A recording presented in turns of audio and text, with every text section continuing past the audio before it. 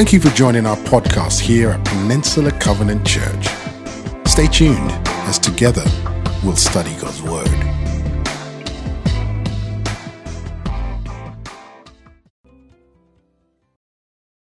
Hey everybody, it's Gary, and before we jump into the message and start this series, I have important announcements for you.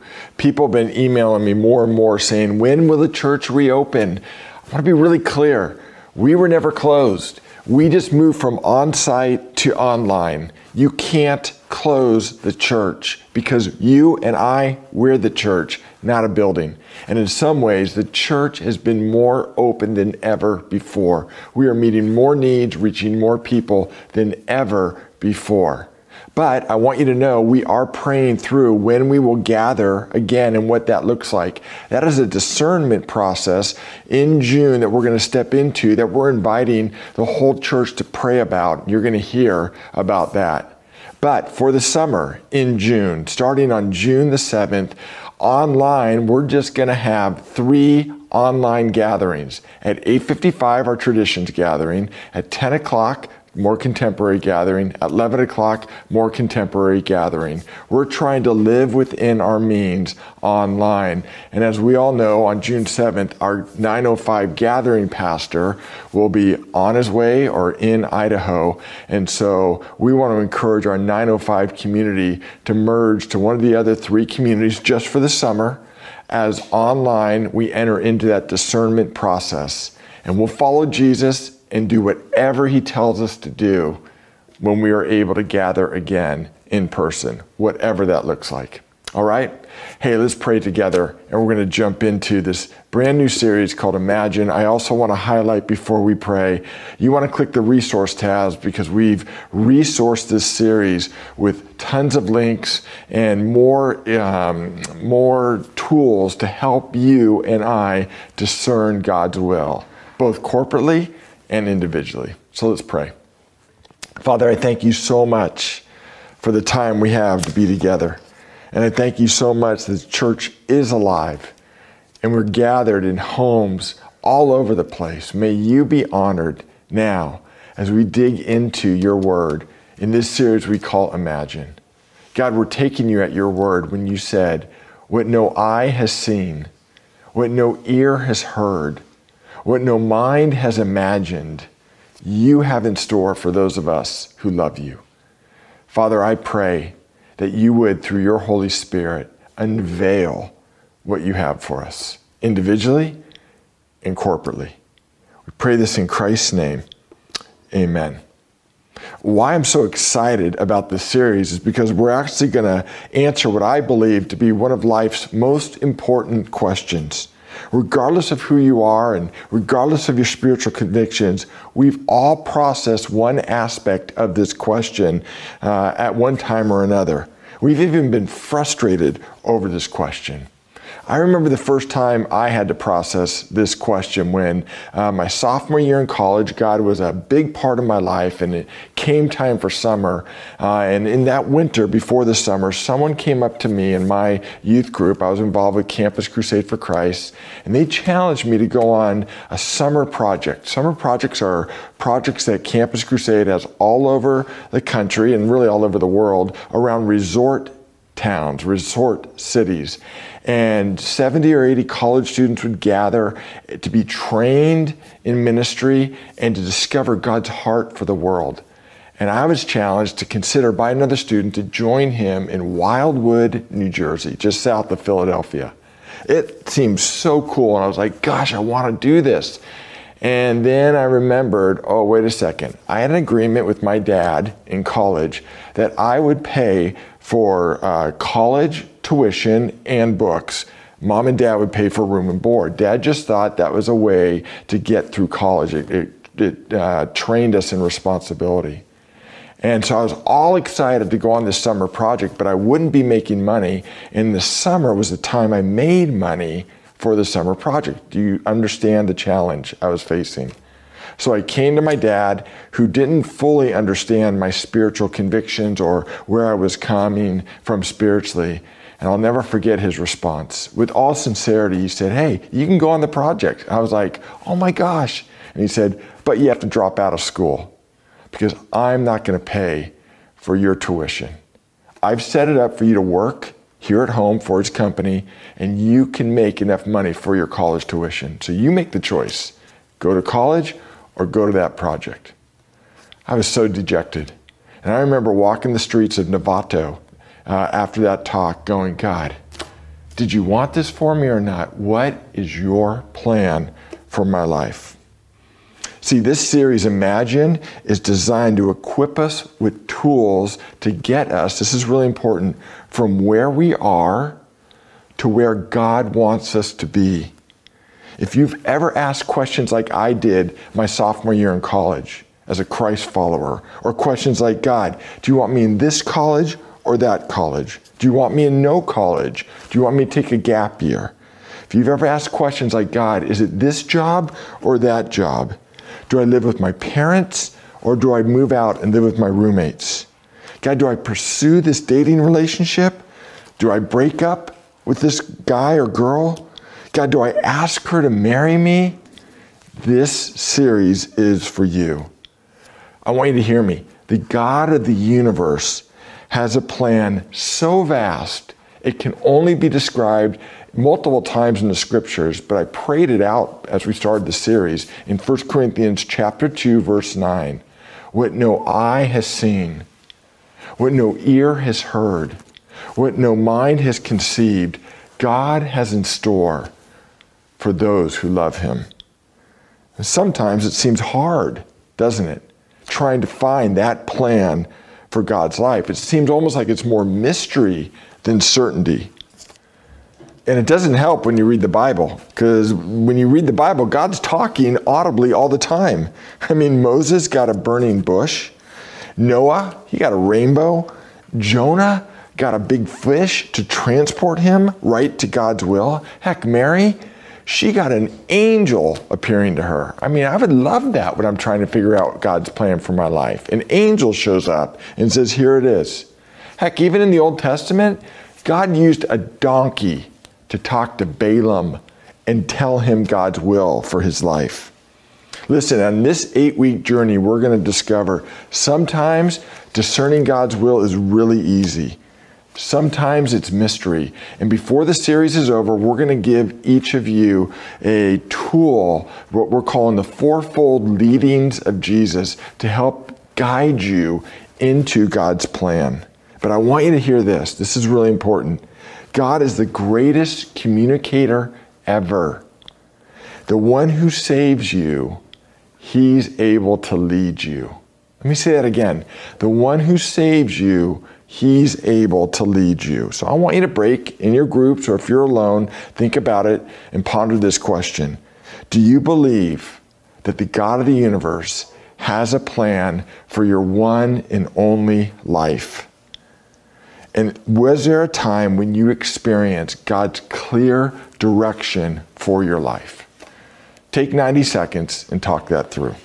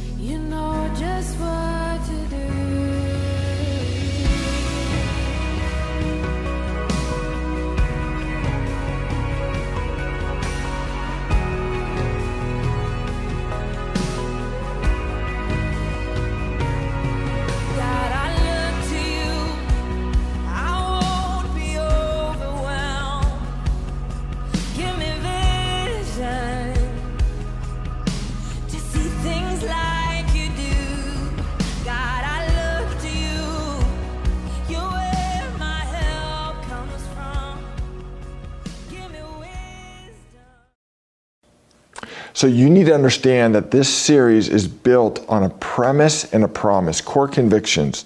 The premise is absolutely God has a plan for our one and only lives. And the promise is this: we will equip you. God, through PCC, through the church, will equip you to discover God's plan for your life. But I need to build a foundation for this. So to do it, we're going to go to an unlikely place. Open your Bibles to Mark chapter 8. Mark chapter 8. And I want to give you some context, and we're going to dive right into a story. The context is this: Mark 8 is all about spiritual blindness. The whole context of the chapter is spiritual blindness. In verse 1 to 13, Jesus feeds 4,000 people, and the religious elite are pretty ticked off and say to him, "Are you the one? Show us a sign." They're looking for a sign.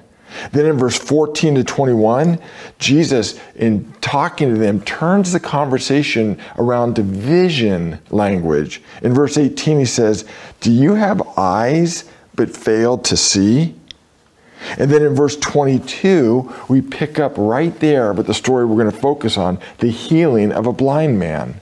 And then after the healing of the blind man, Jesus says to his followers, "How do people see me? Who do people say I am?" In verse 27 on. Friends, this miracle of healing of the blind man in Mark's gospel, it's not just a miracle, it's a parable. Jesus is not just doing this to heal a blind man, he's teaching a lesson. So let's pick it up in verse 22, and let's pull out some principles that are so important if we're going to step into God's plan for our lives. Verse 22, they came to Bethsaida, and some people brought a blind man and begged Jesus to touch him. You know, if we could just step out of this for a minute, I want to just speak to us as a church. This to me is the picture of the mission of the church. This blind man got vision because of the community around him. This blind man didn't come to Jesus. People brought him to Jesus, and they interceded, or they begged Jesus to touch the blind man. It's a picture of intercessory prayer. It's a picture of our heart for our city and our county and our state and our nation and the world. We want everybody to come to know Christ. We want Jesus to touch everybody. And I just want to invite you to enter into prayer for people who may or may not know Christ, especially if they don't know Christ, and beg Jesus to touch them. We call that bless, and there'll be on the resource tab access to the bless list where we're interceding for people we want Jesus to touch. Back into the story. The point so far, verse 22, is this: no one will ever be able to see who Jesus is or the magnitude of his plan for our lives unless Jesus initiates a touch first. That might sound confusing, but in the Bible, throughout the Bible, God uses spiritual blindness or darkness as a metaphor for the impact of sin and how it's clouded our view of God, of ourselves, and of each other. And here's the audacious claim. The Bible says every human being is born spiritually blind. In the Bible, in a book called 2 Corinthians chapter 4, verse 4, it says this: the God of this age has blinded the minds of unbelievers so that they can't see the light of the glory of the gospel of Christ. See, being blind, it's not a put down. It's not a matter of intelligence. There is evil forces that have blinded the minds. The sin has blinded our view of Jesus, so we can't see the gospel for how good it is. I got great news, though. Jesus came for that very purpose. Jesus wasn't repulsed by our spiritual blindness. He came to our rescue. In the Gospel of Luke, there's a story when Jesus entered a synagogue to inaugurate his public ministry. And he knew exactly what he was doing. He grabbed the scrolls from the Torah closet and he turned them to Isaiah, and he read this: The Spirit of the Lord is on me because he's anointed me to proclaim good news to the poor. He sent me to proclaim freedom for the prisoners. And here it is. He sent me to proclaim recovery of sight for the blind. I still remember when Jesus touched my eyes, when people were begging Jesus on my behalf, my freshman year in college. That same group that I opened up the story with, Campus Crusade for Christ, there were people there praying for me. I know that because they told me so after I became a Christian, asking Jesus to touch my eyes. And I got to tell you, I remember for me, when Jesus did that, it was like, oh my goodness. Well, it was like what John Newton wrote in the great hymn, Amazing Grace. Amazing grace, how sweet the sound that saved a wretch like me. I once was lost, but now I'm found. I'm blind, but now I see. Has Jesus touched you in that way? Can you say with so many others, wow, I have spiritual sight? If you haven't, you can come to Christ right now. And with all sincerity, you'll never discover God's will for your life till you start with this first step. Jesus, touch my eyes. Give me spiritual sight. Well, it goes on in verse 23. It says, he took the blind man by the hand. He led him outside the village. This is so bizarre. When he spit on the man's eyes, and he put his hands on him, he said, do you see anything? Do you see anything? The man looked up and he said, I see people, but they look like trees walking around. It's actually challenging. It's a little dicey to say to the God of the universe, it didn't work. You weren't good enough. What's going on here? And that's our question for us. What is going on here? The spiritual principle, remember, Jesus isn't just healing, he's teaching here, is this. Coming to Christ is a point and a process. A point and a process. The point is, I once was blind, but now I see. The point is, Colossians chapter 1, verse 13. We are transferred from the kingdom of darkness to the kingdom of light. The point was, you were blind and now you see. But the process is, for the rest of your life, returning to Jesus again and again and again, saying this, refine my vision.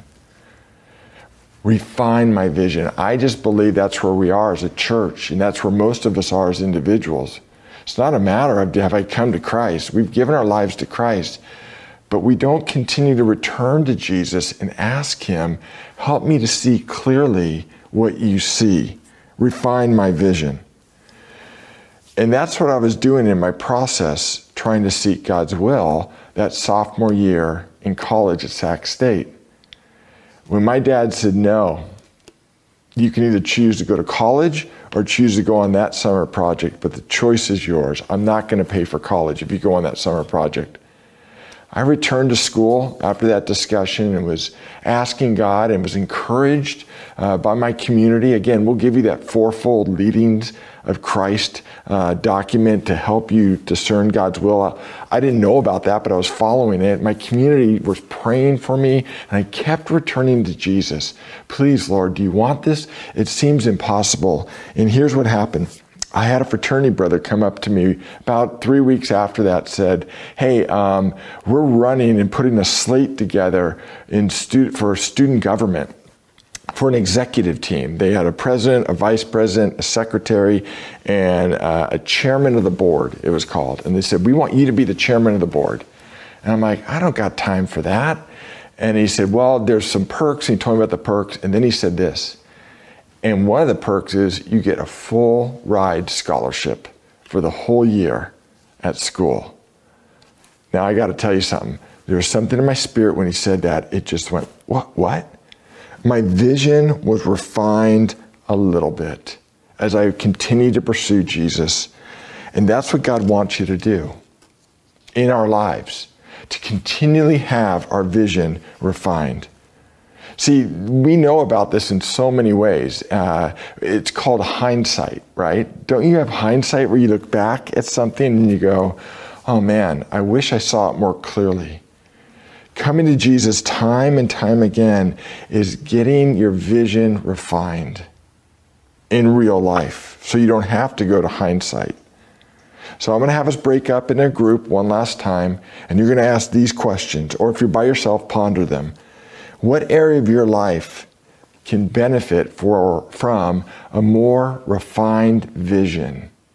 What area of your life are you, as this man said, see people but they look like trees walking around? Where are you seeing with a little bit of a blur where you want Jesus to say, would you do a further touch in my life and help me see as you see? Can you imagine how awesome it would be to see humans, to see people, to see our circumstances, to see this moment we're in with the vision of Jesus? Take 90 seconds and ponder that, and we'll come back.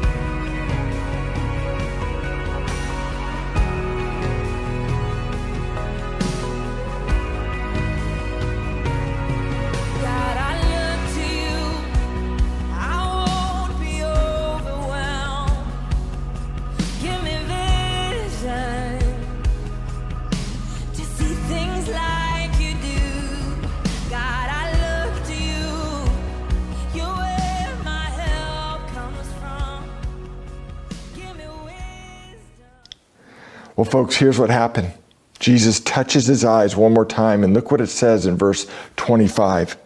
Once more, Jesus put his hands on the man's eyes, and then his eyes were open.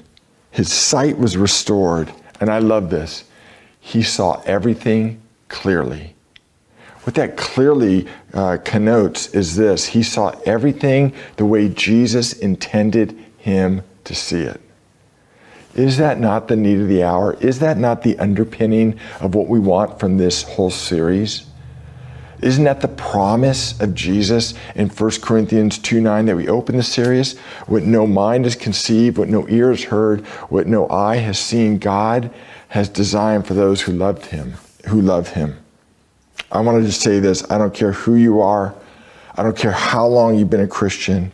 I don't care how mature you are in the faith, unless you have a holy dissatisfaction with your spiritual sight, unless you have an experience and you believe there's an experience of God's love you've yet to encounter, unless you keep coming back to Jesus again and again saying, I don't see right, you're never going to live, I'm never going to live into our full redemptive potential.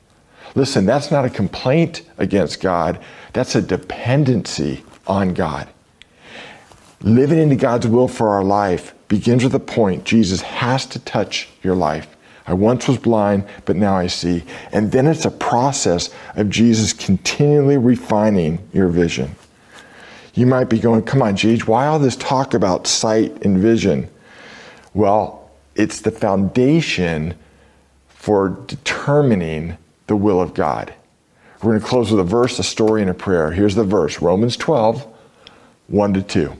It says, therefore I urge you, brothers and sisters, in view of God's mercy. That's the point. Looking back, in view of what Jesus has done in your life, offer your bodies as a living sacrifice, holy and pleasing to God.